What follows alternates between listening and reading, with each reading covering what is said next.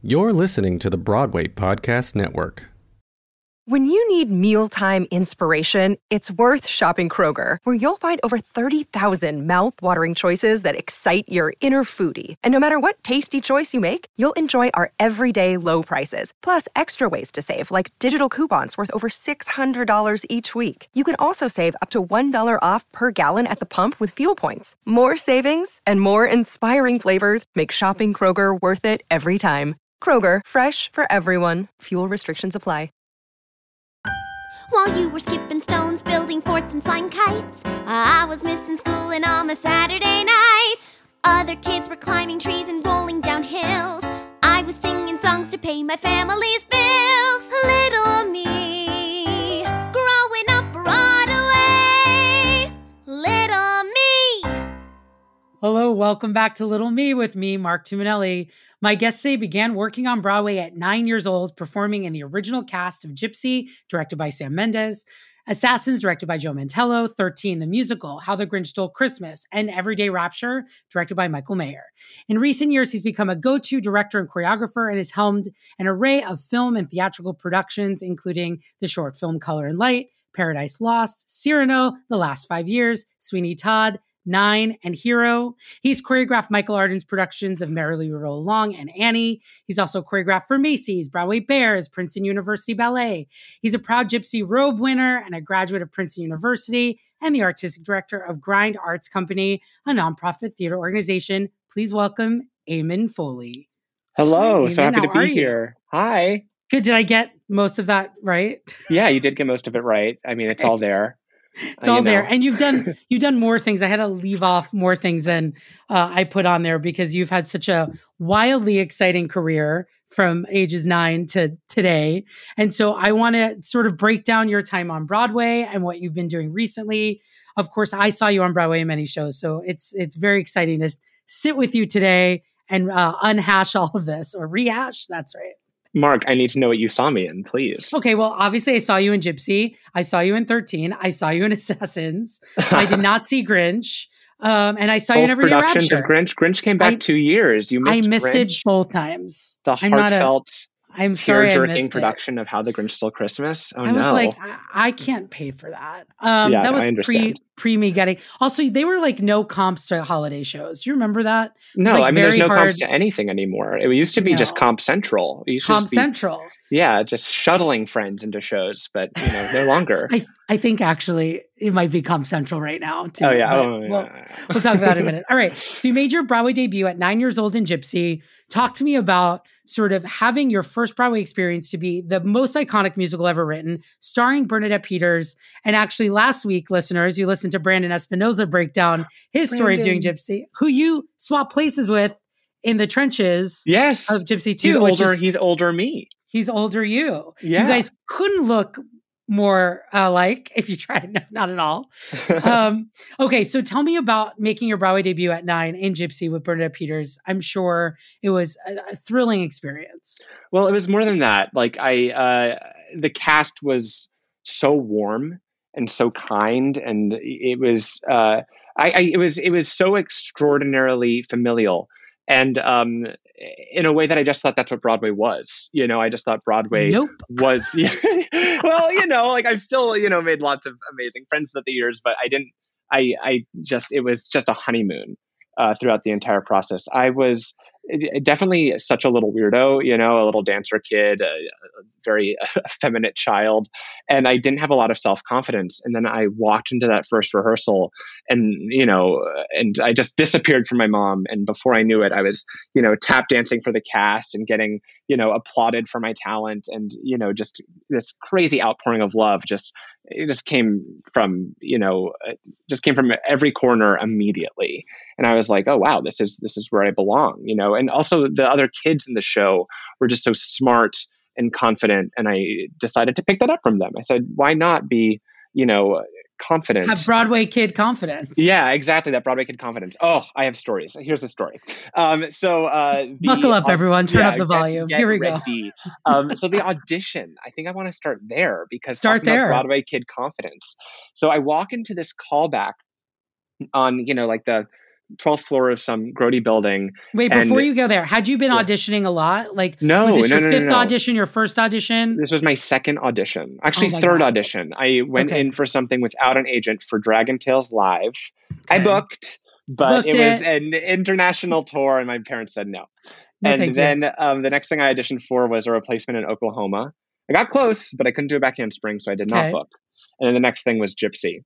And I actually had an audition for Gypsy and A Christmas Carol on the same day. And Christmas Carol was, my dream because I'd grown up watching it and there was this boy in it. And that was, kind of a big reason why I wanted to get involved in the industry, because I saw this kid doing it and I said, I want to be that kid. But the Gypsy audition went long, so I didn't go to that one. Anyway, thank God. So the door opens on this callback, this elevator door opens, and it's just this flood of kids, of boys, and my mom, I don't know if she said this or if she just thought it, but she definitely thought, and maybe said and maybe did, or maybe didn't say, Eamon, take this all in because this might never happen again. Because, it was just, we were, who knew what the outcome was going to be? Yeah. And, the room was, the waiting room was split up into two groups, all the nervous kids with no experience who were there at their first or second callback. And then the Broadway kids in the back who all had their show coats on, their smoking little, a cigarette, jackets. Yeah, no adults, just this was not their first rodeo, clearly. And my mom was in awe of them because just the way they talked and carried themselves, they seemed more confident and adult than her, let alone myself. And I remember going up to one of them and trying to say hello, and he just completely ignoring me. He was like, "I'm not going to see you again." And sure, I get it. He had to keep his game face on. And then I go in to the audition and I put on this like face cracking smile. This like, I just my mom didn't know how I was going to handle myself in that room, but I just figured, okay, if they want like a happy kid in this show, and being a happy kid means getting out of school and like leaving this town, then I'm going to give them a happy kid. So I just shamelessly smiled and got through that combo, and I got, I made it to the next round. And then all the Broadway kids were like, "Hey, you were smiling really big in there." It's like, yeah, I was. And they invited me into their little circle to talk, swap stories. And here they are all smoking their cigs, being like, "Oh, yeah, I almost booked Seussical, but, they measured me and I was just too big." And, and talking about like massive flubs on Broadway stages. Like it was nothing. Like these boys had seen it all. So you're like, I want to be there. I want to be those people. I want that jacket. And so I kind of fell in love with them immediately. And, Gerard Conoco was one of those boys in that group. And Stephen Scarpula was one of the boys in that group. And all these boys who were still, either doing it or moved on to other amazing things in the arts. But, they were all, 13, 14, and I was there with them, and it just meant so much to me because I'd seen these kids in Les Mis, I'd seen them do it, or at least seen the shows, and I couldn't believe that I was welcomed into their little group, and then to, and then to get the show, I was, super welcomed. Who told you got it, and how did they tell you? Oh my God! So I had to miss my first day of fourth grade, I believe. You actually don't learn anything that day, so it's right. fine. right. I know, but for the final callback, and the principal was not happy about this. She was like, "This is a bad idea. This is a great day for people to meet Eamon."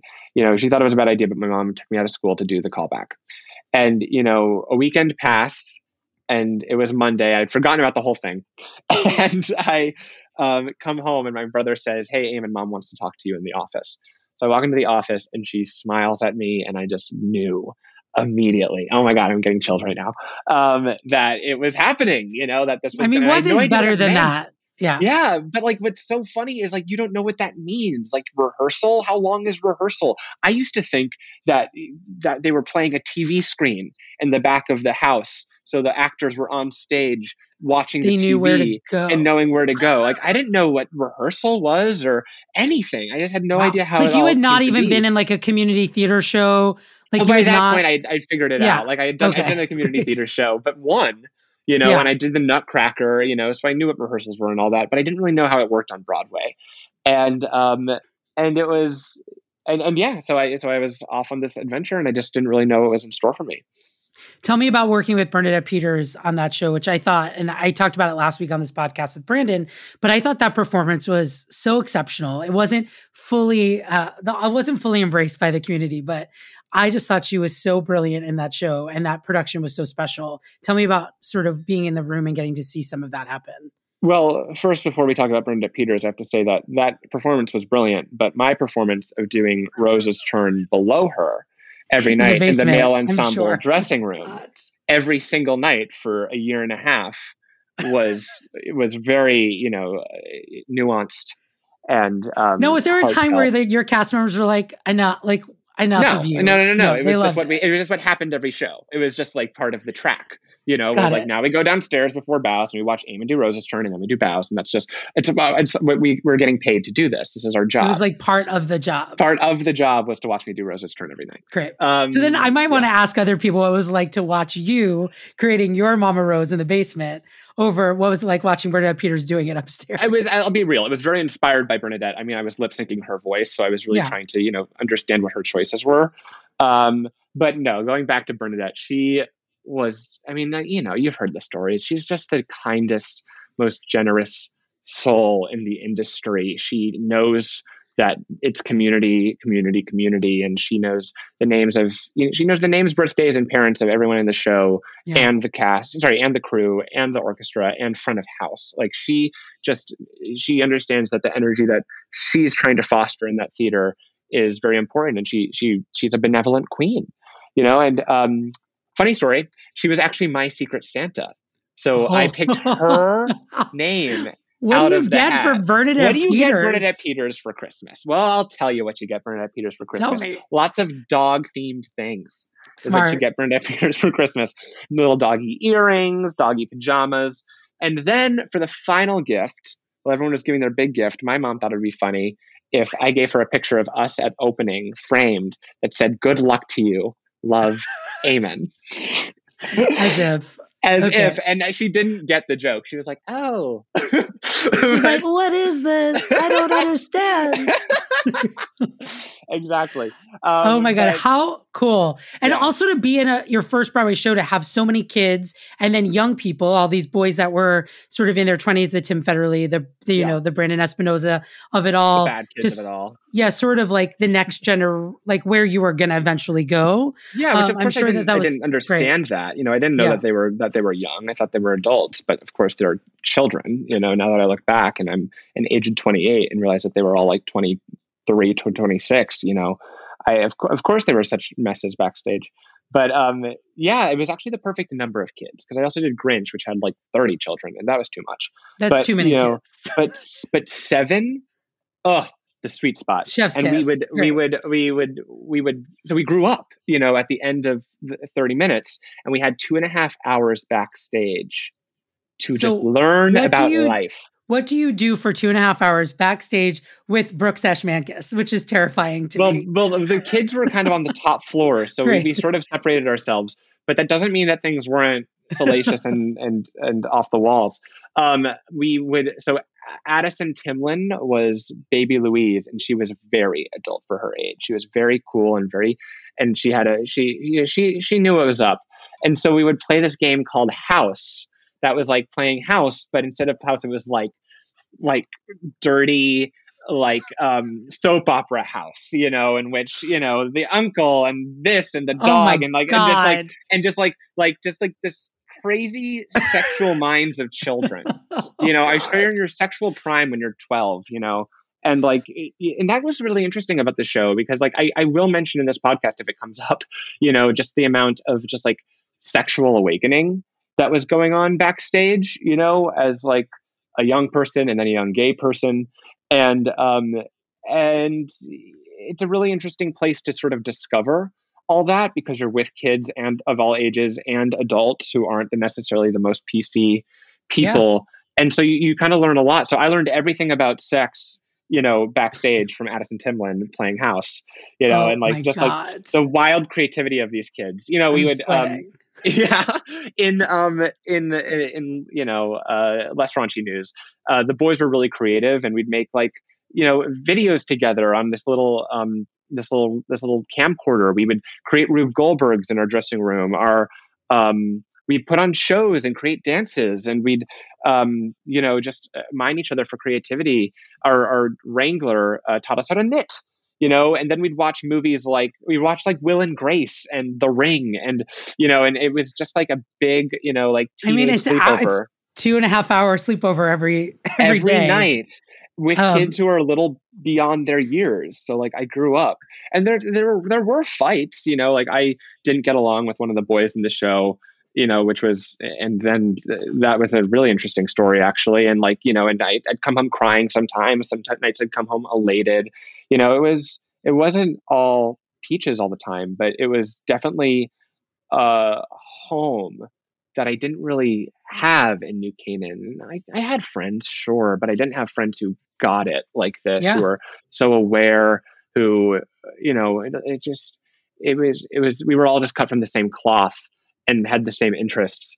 And so it was, it was definitely like finding a home, even if it's home was almost like you get a little college experience, pre-college, that all of a sudden you're away from your parents. Other people are kind of in charge of you, and you're like forced to become a family with the people that happen to have chosen that school, happen to be cast in this musical, and you're doing that at 10 and 11 and 12. It's just like, it's truly mind-blowing to me. Well, I mean, I had a crazy amount of independence. So my mom, bless her heart, put me on the train alone when I was 10 years old to travel from New Canaan to Grand Central and pump out my little scooter and scooter from Grand Central to the Shubert Theater. So I was changing trains in Stamford. Like I knew what was up, and I had to stay safe. This is for your next therapy session, or I'm sure you've been through it. Or it's fine. But basically, that sort of freedom that I had with 10 only got more legit at 12, 13. Yeah. So much so that I could like make up auditions, get on a train, skip school, go into city and smoke weed with my friends. Like, I just had so much like autonomy freedom of your life. Yeah. And it was incredible when I was 13. And then you go to college and you see all these kids who it's their first time away from home. And you're like, dude, get it together. Like, you grow up very quickly backstage. Yeah, my first sip of champagne was from Stephen Sondheim's glass, honey, when I was 10. You know what I mean? Like I'm not new to drinking. I'm not new to being alone. So like going to college, with all these freshies was very really easy. It actually felt like a big step back. It was very lonely. Yeah. Okay. Actually. Yeah. So you mentioned Stephen Sondheim because at this point you do 2 Broadway shows pretty back to back to each other, and you're part of the original Broadway cast of Assassins, because pre that production it had only been off Broadway. Another Stephen Sondheim show. So basically, you just officially just work with Sondheim at this point. I only do Sondheim, just what I told my agent. That's really Yeah, tell me. Go ahead. I have a little story. So we got our closing notice from Gypsy on Friday, I believe, and I got cast in Assassins on Monday. Stop! So like that's amazing. But also, for the youngest person in the cast to bop in the next day and be like, "Hey, everyone! Like, I'm going to be in another Broadway show." It's like so rude. Great, terrific. This dick.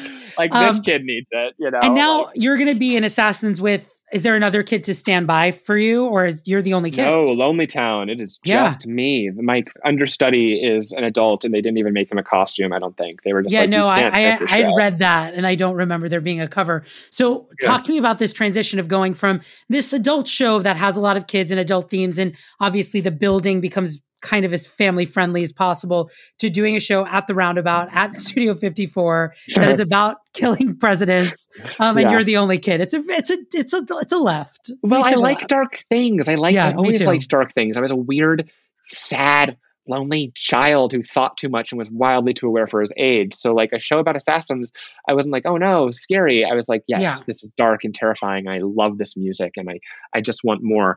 But it was actors, it wasn't I wouldn't say prickly, but definitely not the most warm and fuzzy people in the world. So we have Mario Cantone, Dennis O'Hare, Michael Cerveris, so Neil Patrick was Harris. My best friend on the show.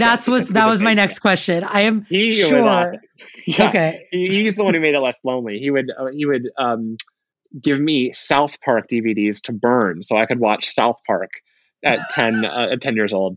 And, you know, on my little DVD player on the train rides in from New Canaan to New York, he got it. And Neil Patrick Harris got it too, because he had acted as a child. Being a child star, yeah.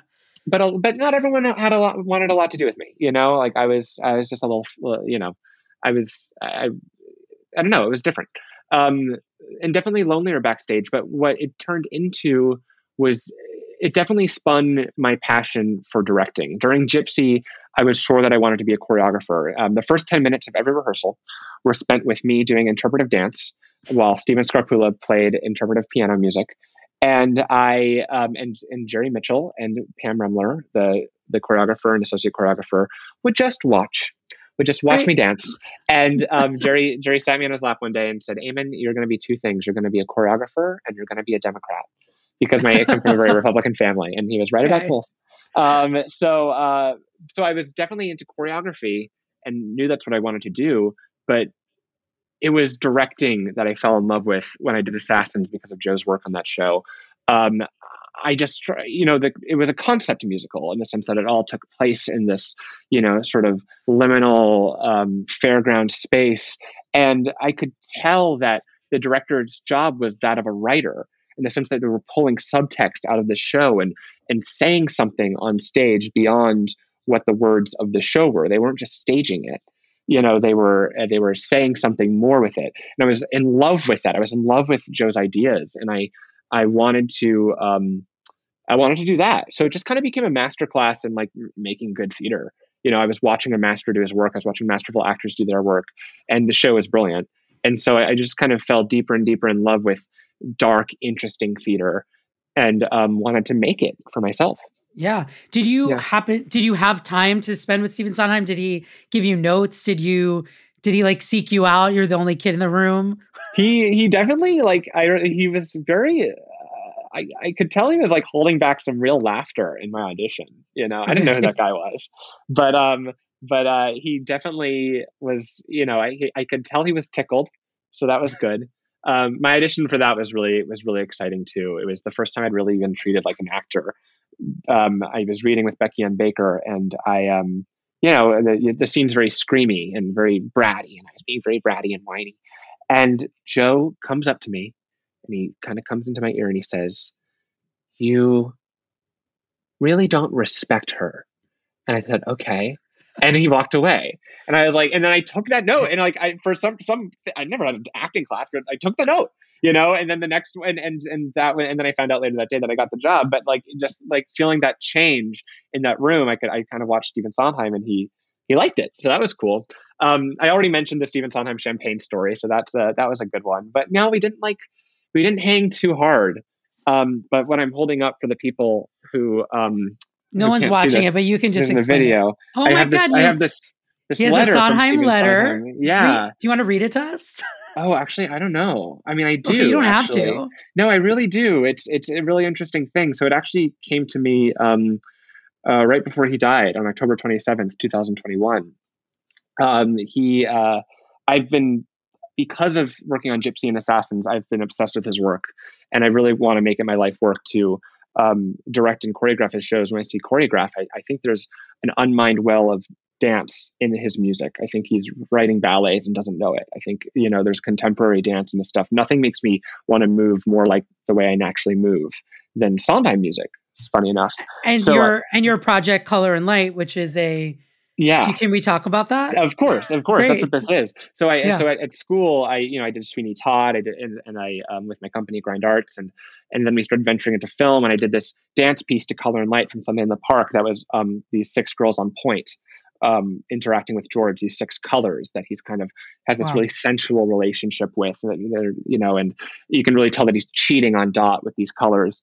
And that was a proof of concept for a version of Sunday in the Park with George that I've been dying to do, you know, in full forever. And I was hounding Stephen Sondheim, and, you know, and sending him letters, and James Lapine as well, and trying to get in there. And it took a while, but, you know, on October 27th, he wrote, "Dear Eamon, I've spoken with James about your workshop, and both of us are happy to let you do it, providing that you understand that you can't disseminate it online or go any further with the production of it without getting our legal permission. Good luck with it, Steve."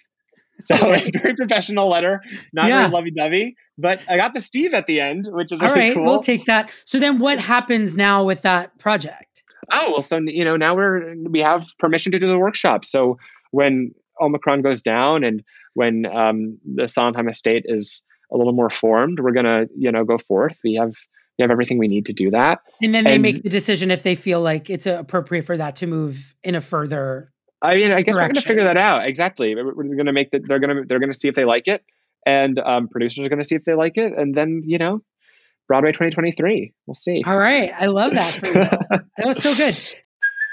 Hey, it's Kaylee Cuoco for Priceline. Ready to go to your happy place for a happy price? Well, why didn't you say so? Just download the Priceline app right now and save up to 60% on hotels. So whether it's Cousin Kevin's Kazoo Concert in Kansas City, go Kevin, or Becky's Bachelorette Bash in Bermuda, you never have to miss a trip ever again. So download the Priceline app today. Your savings are waiting. Go to your happy place for a happy price. Go to your happy price, Priceline. This podcast is sponsored by Cloud Optimizer. As a business owner or IT manager, are your cloud investment costs going up and you don't know why? It's time for Cloud Optimizer. As you migrate your business to the cloud, what you're spending and why you're spending it can get a little hazy. But Cloud Optimizer clears up the mystery and puts the cloud to work for you. Cloud Optimizer starts by analyzing usage patterns, right-sizing resources, leveraging discounts you may not be aware of, implementing automation, and much more. And by reducing unnecessary expenses and maximizing performance, Cloud Optimizer guarantees you a savings of 5 times what you spend for their service. As you utilize cloud-based services more and more, you don't have to lose sight or control of your spend. You can stay agile, streamline your costs, and optimize your performance, plus save significant money with Cloud Optimizer. Make the cloud work for you with Cloud Optimizer. Get a free assessment and find out how much you can save by going to cloudoptimizer.com. Go to cloudoptimizer.com for your free assessment. That's cloudoptimizer.com. So doing these 2 shows back to back and being like a part-time student, or being there as much as you can, and doing Broadway, which is obviously your love, where people are applauding for you and adults love to listen to you. The dynamic between what that is and what being in middle school or elementary school is really, really shocking. How did you sort of deal with sort of the kids at school versus the adults who were watching your roses turn every night? Oh my God. It was just like riding that train was like this magical Harry Potter experience where I would just like ride from Mugglesville to Hogwarts, like this world in which I wasn't prized, which people were really either wary of me or nervous for me because I was like just a little queer kid, and they just, were scared that I didn't excel in ball sports or team sports. I was girly. Like I just didn't have like the cachet in New Canaan. I was very low on that totem pole. And then I'd take a train and people are asking me for autographs in Times Square because they could recognize me from a show. So like, it was just like this crazy flip. New Canaan was fine. I just didn't fit in there. It's not a bad place. It's just like the hierarchy there is very sports oriented, and it's a suburb. It's just what it is. Did it feel special though? I mean, I think for a lot of kids, it makes them be like, well, I'm on Broadway, like who cares about this? It's something special that you can say that not every kid can say in elementary school. But it meant that I had to work. If I didn't have a job, it felt like the end of the world because I was going back to what I truly felt was hell on wheels. Yeah. So like if I didn't have a job, I didn't have a place to escape to, I'd become wildly depressed. And like, I was really, really nervous, and I was, uncomfortable. Ever since I was a very, very young, even way before Broadway, the idea of getting on the bus just filled me with so much dread just because of the like totem pole I spoke of. Yeah. And so to have a job was a great, wonderful escape, and, something that to kind of like, that I could hold on to in the face of adversity in New Canaan. But when I didn't have the job, I felt like I didn't have an identity. My whole identity was wrapped up in the work I had. So it all felt very high stakes. Now, you did the off-Broadway production and transport group of The Audience, which was sort of watching, essentially an audience watch a show. And in your version of this, and actually did not see that show, but you're watching a fictional production of Falsettos, Yes. and they wrote you this big, beautiful song for you. I Like What I See, which I've listened to a couple of times. And you, first of all, you have one of the greatest kid singing voices that has ever existed in the history of Broadway. But you know that. Thank you. I don't, but I thank you. It was Okay. it was a moment. It's just really funny because I don't sing anymore. I know. We're going to get to, do you sing anymore? Yeah. But you had this like crazy, crazy boy soprano belt, the whole gamut of like, I had the ping. you had the ping, the Michigan ping, without going to Michigan and being a 12-year-old boy. So you do this show at Transport, which is, pretty well reviewed. The New York Times, Charles Isherwood at the time wrote, a straight-laced husband and wife from out of town trade nervous glances at the shocking antics on stage, but their son doesn't share their distaste. He sings a little epiphany titled, I Like What I See, hereby announcing a bid for future membership in the ever-renowned tribe of show queens.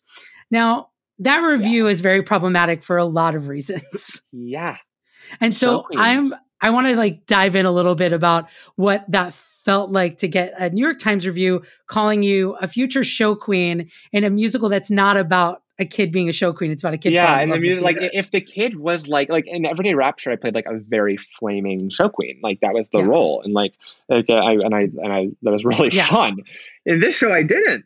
In this show, I was just like a boy who was just singing about how theater is kind of awesome and beautiful, and I really like how people express themselves on stage in ways that like my family doesn't express myself, which is a sentiment I really which was your true story. Yeah, absolutely. The whole idea of just like laying it all out there and being loud and proud about how you feel, rather than just like holding in this discomfort, and like this painful brewing feeling of being out of your element. Like that's what it felt like, in New Canaan. And so, and by the way, again, I just need to stress my family's great. And like, New Canaan's a fine town. It just wasn't a fit.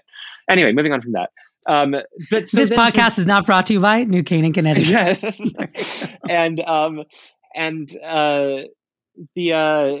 But the show queen thing, my mom read that review with me and she just put her phone away like really fast. I remember being like, oh, I just got outed in the Times, didn't I? Like, oh shit, they can smell it on me, can't they?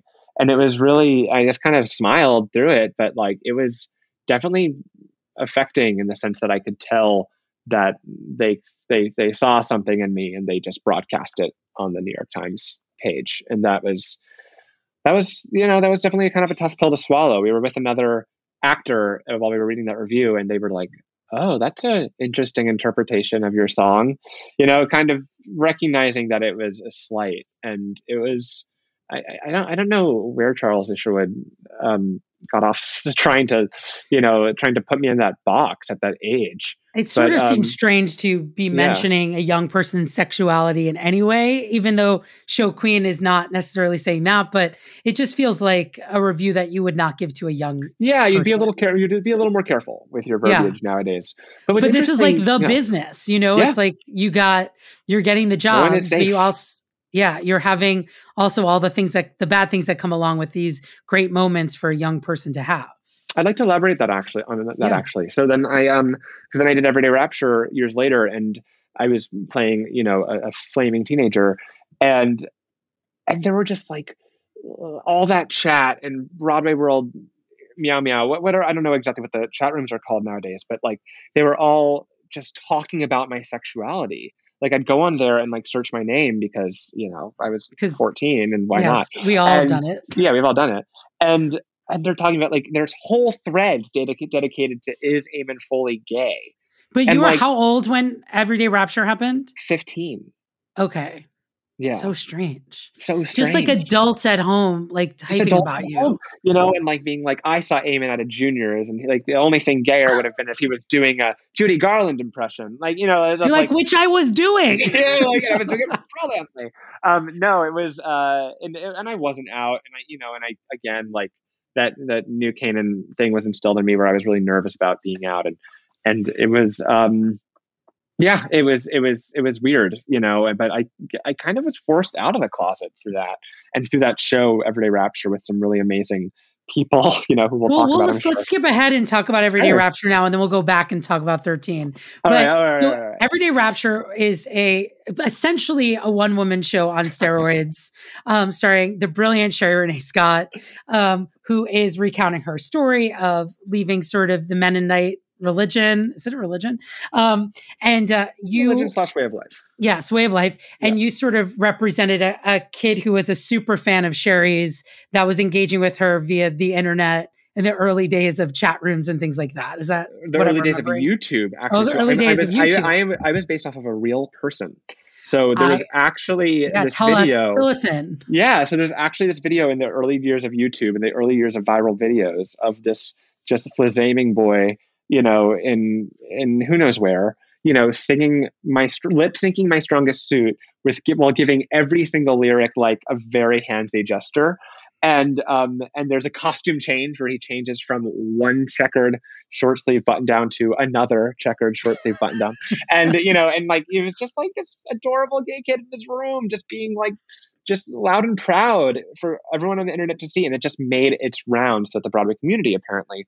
And Sherry saw it and she reached out to this kid, and they had like this very, very weird interaction where he just doesn't believe it's her and kind of like shames her for reaching out, and and keeps asking for things like pictures of her with Idina Menzel, and and all these like insane moments where she's trying to help this person and kind of prove to herself her star identity, while this kid needs this help and doesn't believe in her star identity. So it's real. And so I played this boy. I came out in a YouTube screen. Actually, off Broadway, I was an audience plant, and she pulled me out of the audience. And I remember that now. I didn't see it on Broadway. I only saw it at Second Stage. And I loved every second of it. And I listened to the cast album all the time. It is so good. Yeah. But it was like a great night out. It was like a great night at the theater. I actually watched a bootleg of it over the pandemic. I just watched your 15 minutes, your solid 15 minutes, like last night in preparation for this. I'm like, oh, he's a genius. And this was this was better than I remembered it. Like, it's so good. But like, what a masterclass to be in a show with Sherry, where it's really, you're the only, with the exception of the two backup singers, you're really the only two people kind of in the show. By the way, it must be mentioned, the backup singers are Lindsay Mendez and Betsy Wolfe. Can you like, are you kidding me? Yeah. Like, it turned out okay for everybody. Yeah, everyone did fine. And it's and it was like having three moms, you know what I mean? In a time when things were, I was teenagers at home. Things were always a little tough those years. And also, like, teenagers on Broadway don't really exist. Mm-hmm. And you have broken that mold a couple of times. But, to be able to do something at, you said 15, so you were in like 10th or 11th grade for that show, to sort of get to do something that exciting. And this show was not supposed to happen on Broadway. It was the Second Stage thing. And then Roundabout had an opening in the schedule and put it in there. Isn't that what happened? Yeah. Megan Mullally had a little falling out with her director. Yes. And instead of, and she was going to leave the project, instead of finding a new Megan Mullally, they just canceled the show I was in English class. And tell us how you found out the show is happening on Broadway. So I hadn't had a gig for a bit because it was those awkward teenage years. I didn't even have like an audition. Like, I was so out of practice. My voice was changing. Like, it was just this nervous, awkward, time. I did the off-Broadway show when I was 15, and now I was 16 actually. And so, and I was a very late bloomer. And so my voice was finally kind of dipping. And with that, my thing was epically high notes. That's what I did. I belted high. That's how I booked the shows. And so to lose that, I was like, oh, well, what do I have anymore? And then I'm sitting in English class without having had an audition in months. And I see Sherry Renee Scott is calling my cell phone. And I have to just sit there while Sherry Renee Scott, because I'm in English class, just sit there and like let this call go. And I just know in my heart of hearts exactly what's going on. The show is transferring to Broadway. And I just got out and just rushed out of that classroom the second the bell rang. And I called her, I listened to the voicemail, and it was like, hey, don't call me back. The show's transferring to Broadway. we're only going to have about 16 days to put it up, and of course I called her back. I needed to call her. And, and she said, do you think you can do this in 16 days? I said, I can do it in 6 days, Sherry. Yeah, I can do it in 6 hours. Just get we're ready. Get me to the theater. Yes. And it was really exciting because no one could talk about it, and because it was, on the DL, but people who were hearing the rumors were posting on my Facebook wall, is this happening? Is this happening? And I was with my family over Christmas vacation, checking my phone every few minutes for the press release. So I could finally, say that this was happening for real. And I was on a chairlift actually in Colorado when I saw the press release, and I was like, oh God, this is happening. And then minutes later, we got a call saying we need Eamon in by Monday for rehearsal. So I get off that ski lift. So I got off that ski lift. I took a plane. My parents stayed back, and I think my grandma was out of town, but she had an apartment in the city. So I just lived alone at my grandma's place and took myself back and forth to rehearsal for like a week, just kind of doing the New York City lonely kid thing, and also starring on Broadway. Tell us about sort of kind of working with Sherry and creating this with her, and what kind of things was she like telling you to help you? And I know she didn't direct the show, but when it's someone's story, they can't help but be involved. Oh gosh. Well, Dick and Sherry and Michael Mayer were just godsends in that point in my life. I was my most uncomfortable, Yeah. And they were the most supportive.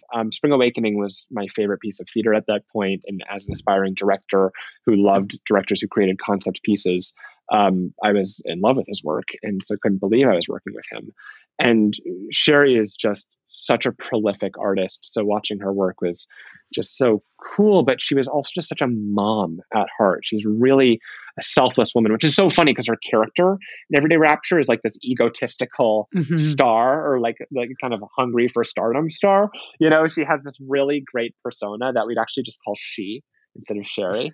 And and that, so like that, it's an iconic thing to have a character of yourself to bounce into and bounce out of, when your character out of it is just really quite humble and kind, and and just talking to me about acne and just being like a real person, just being like a real mother, truly. And I really put her in that category. It was hard for the show to close because I, at that time, that very impressionable state in my life, I was like, you're my mom.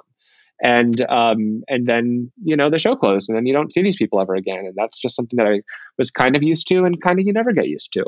So it was, and also, backstage at second stage, I actually shared a dressing room with Lindsay and Betsy. There was just like a piece of black duvetine between like the dressing room.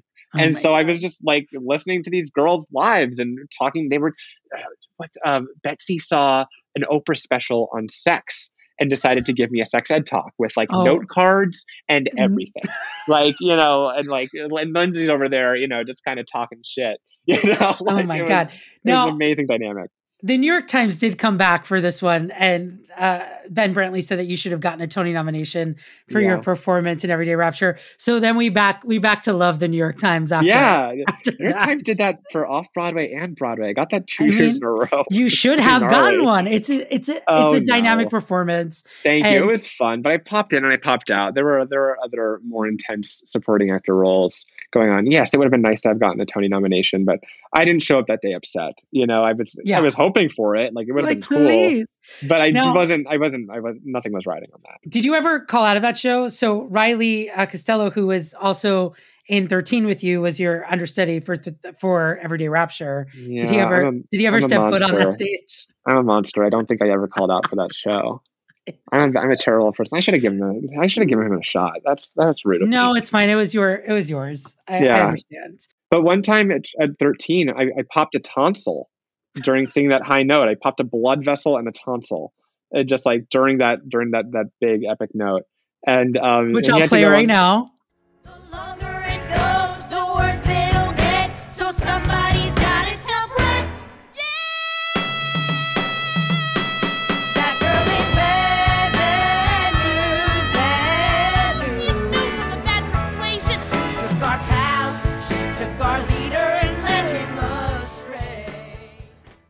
It's a very iconic moment that like stops the second half of the show of like these boys doing this very sort of kind of comedic old school vaudeville like number, and then you're singing the highest note in the history of boys singing in musical theater. Which was easy. Oh God, it was so easy. It used to be higher, but then one of the other boys needed to get taken down, and I was livid.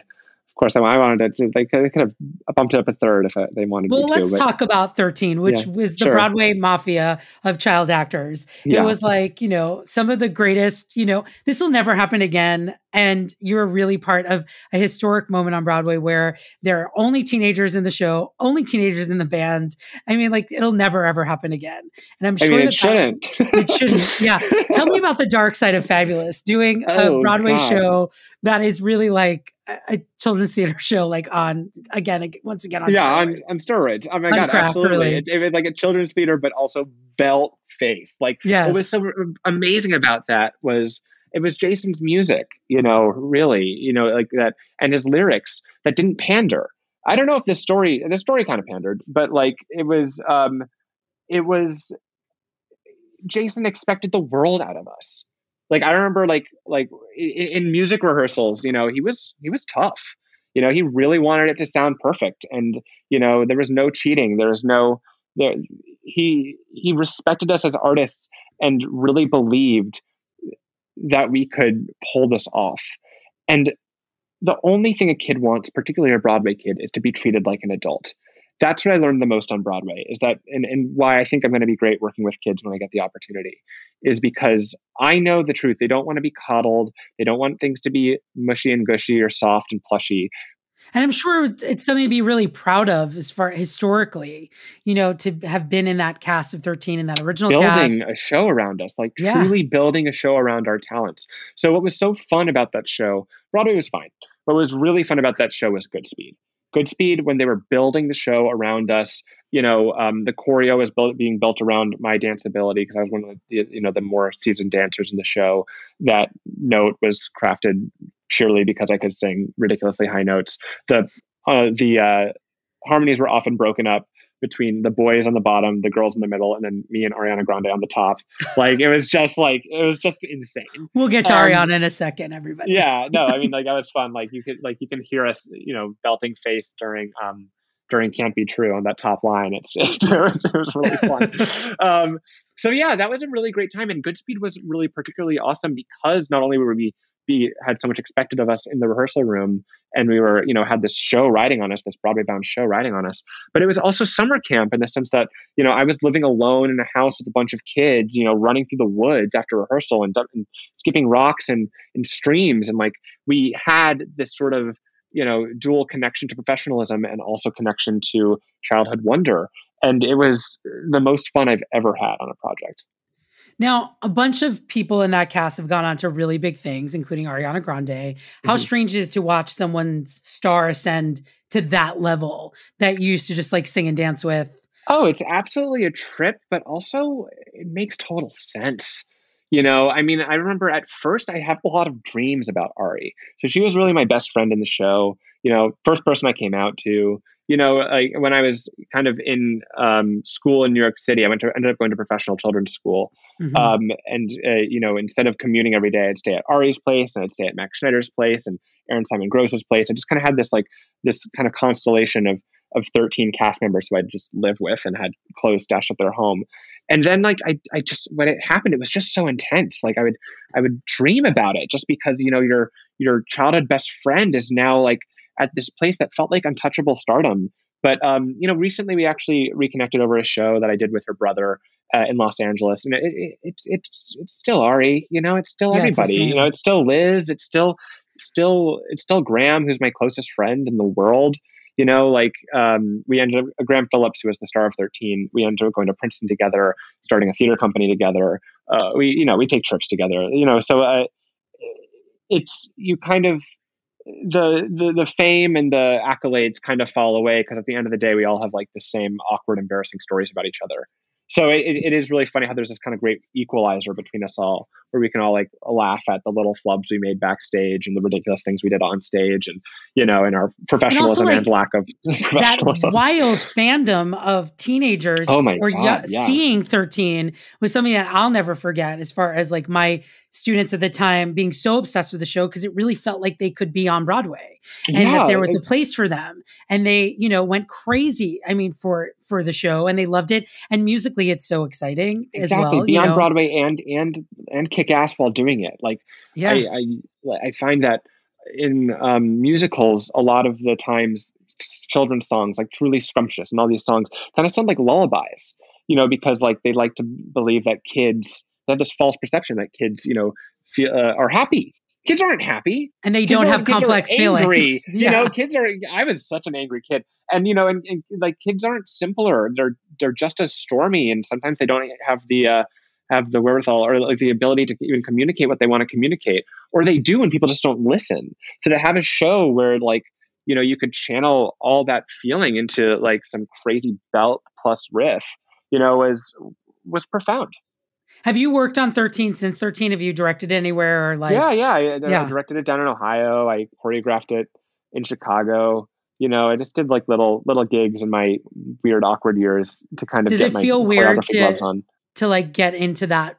Not at all. That music's like deep in my bones. And like, I loved Christopher Gattelli's choreography, but I have not a very different way of interpreting it. Like, I'm sure his work definitely inspires mine, but the music is so in me that like I just know all those orchestral hits. I know all those, all those drum ticks. Like I had been, because I wanted to be a director choreographer during that show. In fact, it was during that show where I decided I didn't really want to act anymore. I want to talk about Gypsy of the Year, which you staged for your cast of 13, which seems to have changed the course of your life. So tell us about that Gypsy of the Year. So Gypsy of the Year is this benefit concert where Broadway shows put on sketches and dances and pieces in competition, to not only raise the most money, but also put on the best piece, and you do it at a Broadway theater. I think we did it at the New Amsterdam, which is massive. And we did a piece called Under 18, which was like Under the Sea, thinking about how to be on Broadway, you have to be under 18 and like what it's like. And it was really fun. And lots of talent in that cast. So lots of riffing and fouettes and fun. But did you write it and direct it? I didn't write it. Our wrangler wrote it with, I believe, Bryn Williams. And then I just kind of muscled my way into, I was like, I'm directing and choreographing. You're like, I'm the director and choreographer. I'm the director and choreographer. Thank you.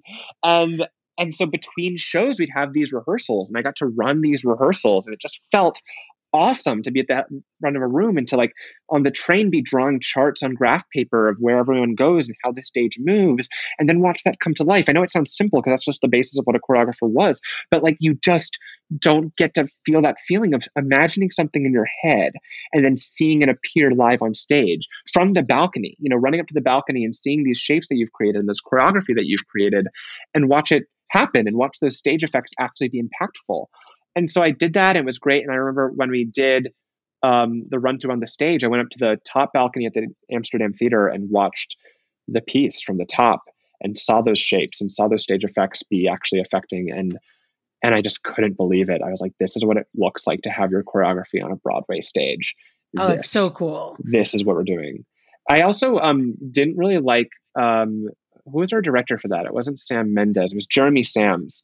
I was not a fan of his during that show, and he was tough. And I remember watching that and being like, in rehearsals, being like, I should be directing this. Like 15-year-old Eamon Foley was like, I should be directing the show, which is absolutely insane. Like I know that that's insane now, but like it was the beginning of being frustrated being in the ensemble when I had things to say. Like I know how this transition could work. Just give me the reins and I can fix this transition for you in 15 minutes, I swear. And but that's a director brain that not every actor has. And it's just the way that you're just seeing stuff that no one else can see. And it's very hard to be an actor when you especially don't have a very smart director. Yeah, exactly. Yeah, he was seeing those things. So in recent years, it feels like, you kind of put performance on the other side for you. Was there don't put me on stage. Yeah. Was there like a day where you were like, I never ever want to sing again? Yes. I did a production of Merrily We Roll Along at Princeton, and while you were at school. Okay. Yeah. And I did not like not directing the show. Okay. And I was just like, I can't act and like see the answers here and not say them. I hope this doesn't sound terribly pompous. It's just frustrating when you have a vision and you can't see it come to life after you've had that taste of watching your vision come to life. Like to be able to I see, really understand.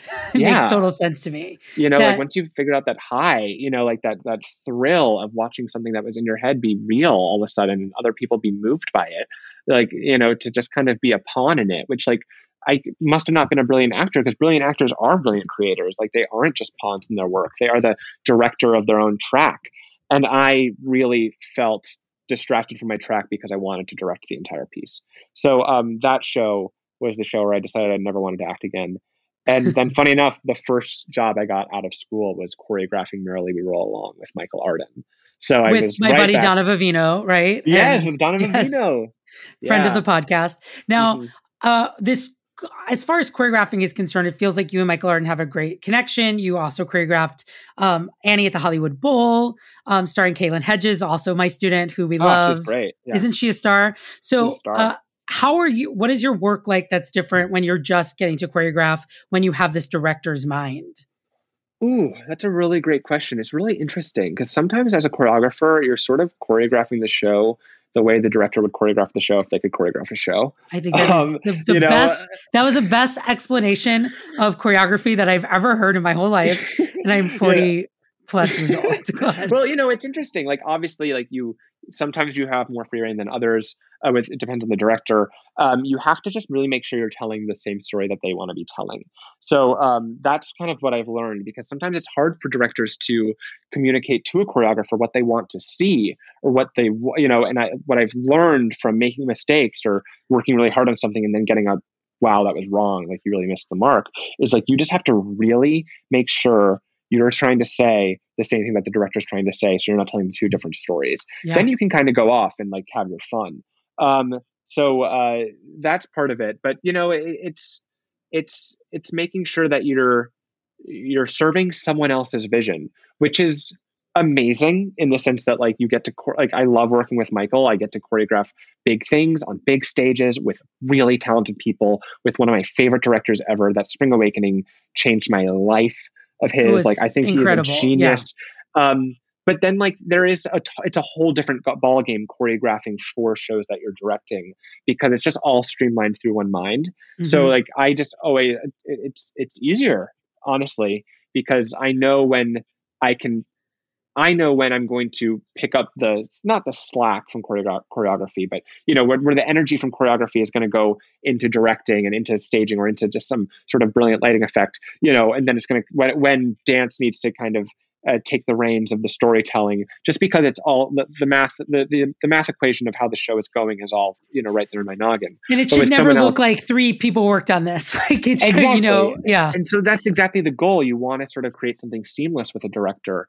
But there's a give and take. You take missteps. You come back. You ask a lot of questions. You ask questions at the right time. You kind of play this game where you try to get to that integrated musical. That's honestly a little easier to get to when you're doing it on your own. I love collaborating, but also I kind of love the game of just having something in your head and being able to see when you see the whole show behind your eyelids, and then being able to see the whole show in front of you that you can share with other audiences. It's pretty That's thrilling. Really fun. But Michael gives me these opportunities that are just otherworldly. I'm actually going out to Tokyo in a month to choreograph Guys and Dolls at the Imperial Theater, which is just this massive opera house with this crazy turntable, and these elevators and this massive cast. And just, Michael's trust in me is just so meaningful, because he's helping me grow as a director and a choreographer by being able to learn from him, work with his brilliant designers, like Dane Laffrey, who's a really genius set designer who I get to learn a lot from just by watching him work.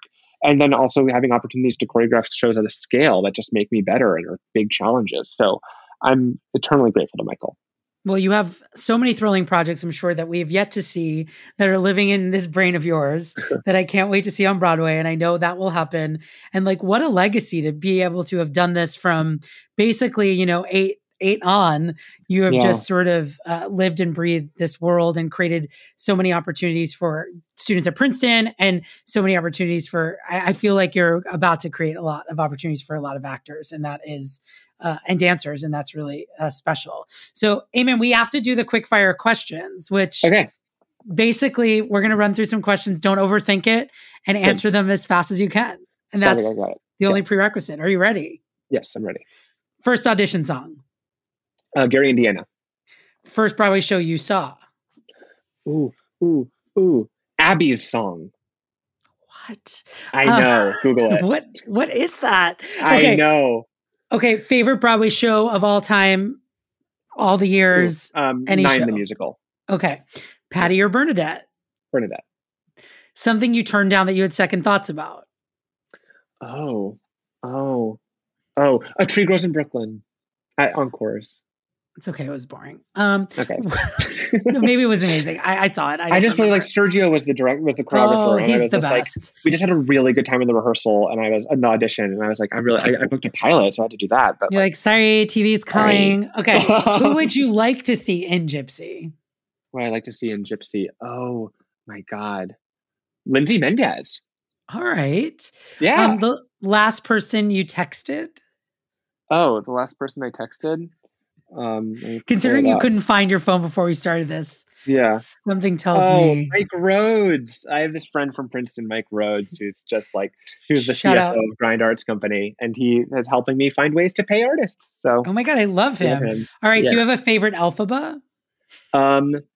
Yes, I do, and it is Eden Espinosa. Okay, what is your go-to album for a car trip? Company. I Want Blank movie to be a musical. Oh, okay. Black Swan. Ooh. Can you name 2 Real Housewives? Nope. Pancakes or waffles? Pancakes. That's the only right answer. Yeah. Strangest stage door experience? Oh my God, this is great. Look at your face. Not going to be rapid fire. Sorry. No, take your time with this, baby. So a guy followed on. Oh my God, came to the stage door of every rap shirt kind of like multiple times. When I was a child, by the way, and he would like kind of bring me gifts, like a stuffed bunny, and and like candy, and I was like, okay, thank you. And then one time, I get on the train ride home, and he comes onto the train and sits next to me. No. Follows me home on the train. And I'm just on the train. I can't like get up because like I'm in a 3-seater and I'm on the inside and he's on the outside. So I'm kind of like stuck on the train with this stalker, and he rides the train home with me. And then at Stamford, I like book out and like go to the connecting train and like, and ditch him.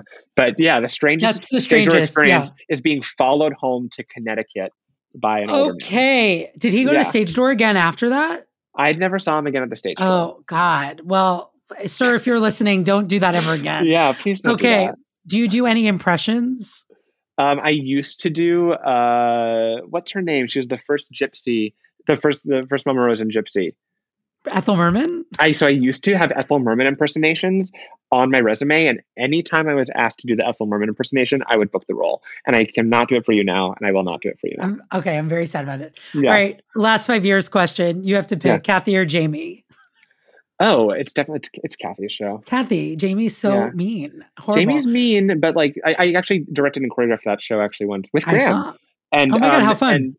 And I definitely would love doing that show like from a Kathy perspective. It softens it, Yeah. Who is your favorite Muppet? Oh, is Monster a Muppet or Monster's like Animal? a Muppet. Monster. Yeah. Well, Monster is but yeah, Animal is fine. Brandon Espinosa also chose Animal, so there you go. You guys are the same. We're bad kids. Okay, if you can go back in time and see any Broadway show, what would it be? Evita. Yeah, good choice. Who makes you starstruck? Oh, who makes me starstruck? Allie Trim. Allie Trim. My dear friend Allie Trim makes me starstruck. I just saw her go on for Glinda. Oh my God, was she thrilling? We've been best friends for years. She's saying what it means to be a friend to me while I was getting my tattoo.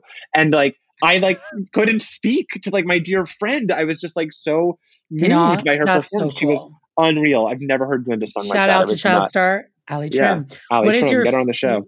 We're working on it. What is your favorite smell? Oh, my favorite smell. The musk of a man. Not that. But sure, I'll leave it for this. I'm sweating. My face is red. Okay, what is something you always had in your dressing room? Oh, what have I always had in my dressing room? Oh, just a scooter. Okay. Are you into true crime? And the follow-up is, what crime would you like to have solved? Oh, I'm not into true crime, and I would... There's no follow-up. There's no follow-up. Yeah. The answer is always JonBenet Ramsey. Okay. Oh, okay. Favorite TV quarantine binge? We're a little bit past that, but I'll take it. We might be right back to it. Succession. Yes. So, Succession. like, the only thing that interested me this whole entire quarantine. Have you ever left a show at intermission? You don't have to tell us what it is. I don't think I have, but I've left several movies in the middle.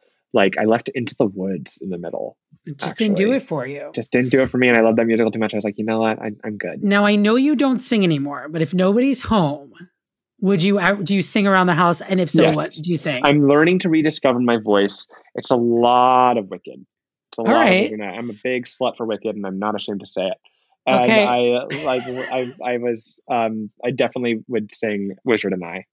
Great. When the train doesn't have anyone in it, like my test for myself to like rediscover my voice and my bravery is to belt Wizard and I, like top of my lungs. Well, friends, if you're on the subway with Amen, get off it so he can sing. Yes, the Wizard and I. So can practice. Okay, last couple of questions. What do you want on your bagel? Oh, cream cheese and jelly. Ooh, what movie can you watch over and over again? Black Swan. And what advice do you have for young performers? Oh, you're never done. You know, like, I know you think that you're a genius because you booked a Broadway show when you're 10, but the truth is you're not. And like, you have to keep working at it, and other kids will surpass you if you don't. So keep honing your craft. You are not done. I love it. Tell the people where they can follow you to see what you're up to. At Eamon John Foley, EAMONJOHNFOLEY on Instagram, or at grindartsco.com, my company. And that's it. Or and also the Grind Arts YouTube is where we post all of our work. So tell us, is there something coming up with Grind Arts that we should be excited about? Oh, well, yeah, this Sunday workshop is through Grind Arts Company. So we're going to be doing some little labs and stuff like that. But in terms of our digital work and we do a lot of dance films, we're taking a breather from that so that we can focus on the big kahuna, you know? Well, I watched a bunch of the YouTube videos and they're beautiful. You're very talented. Thank you. You were when you were a child, and you certainly are as an adult. I'm so thrilled to have you with me today. Thank you for sharing your Broadway story. And those of you at home, thank you for listening. We'll be back next week with an all new episode. Thank you, Eamon. You're the best. Thank you for having me. This was a joy. Thank you, listeners. This podcast is produced by Alan Seals, Dori Berenstein, and the Broadway Podcast Network, and edited by Derek Gunther. For more information on the Little Me podcast, go to bpn.fm/littleme. And follow me on Instagram at Mark Tuminelli or on Twitter at ThatTuminelli. And for more information on workshops, classes, and everything Broadway Workshop, go to BroadwayWorkshop.com. Thank you for listening. Hey, it's Leslie Odom Jr. here on the Broadway Podcast Network to tell you about the Rise Theater Directory, a program of Maestro Music. Rise is a national online resource designed to connect and empower backstage and administrative and creative theater professionals from underrepresented backgrounds. If you work or aspire to work in the theater community, this can help you find your next project. And if you hire theater professionals, search the Rise Theater Directory to find your next team. Create your profile now and get more information by visiting risetheater.org. That's theater with an RERISETHEATRE.org, because only together we rise.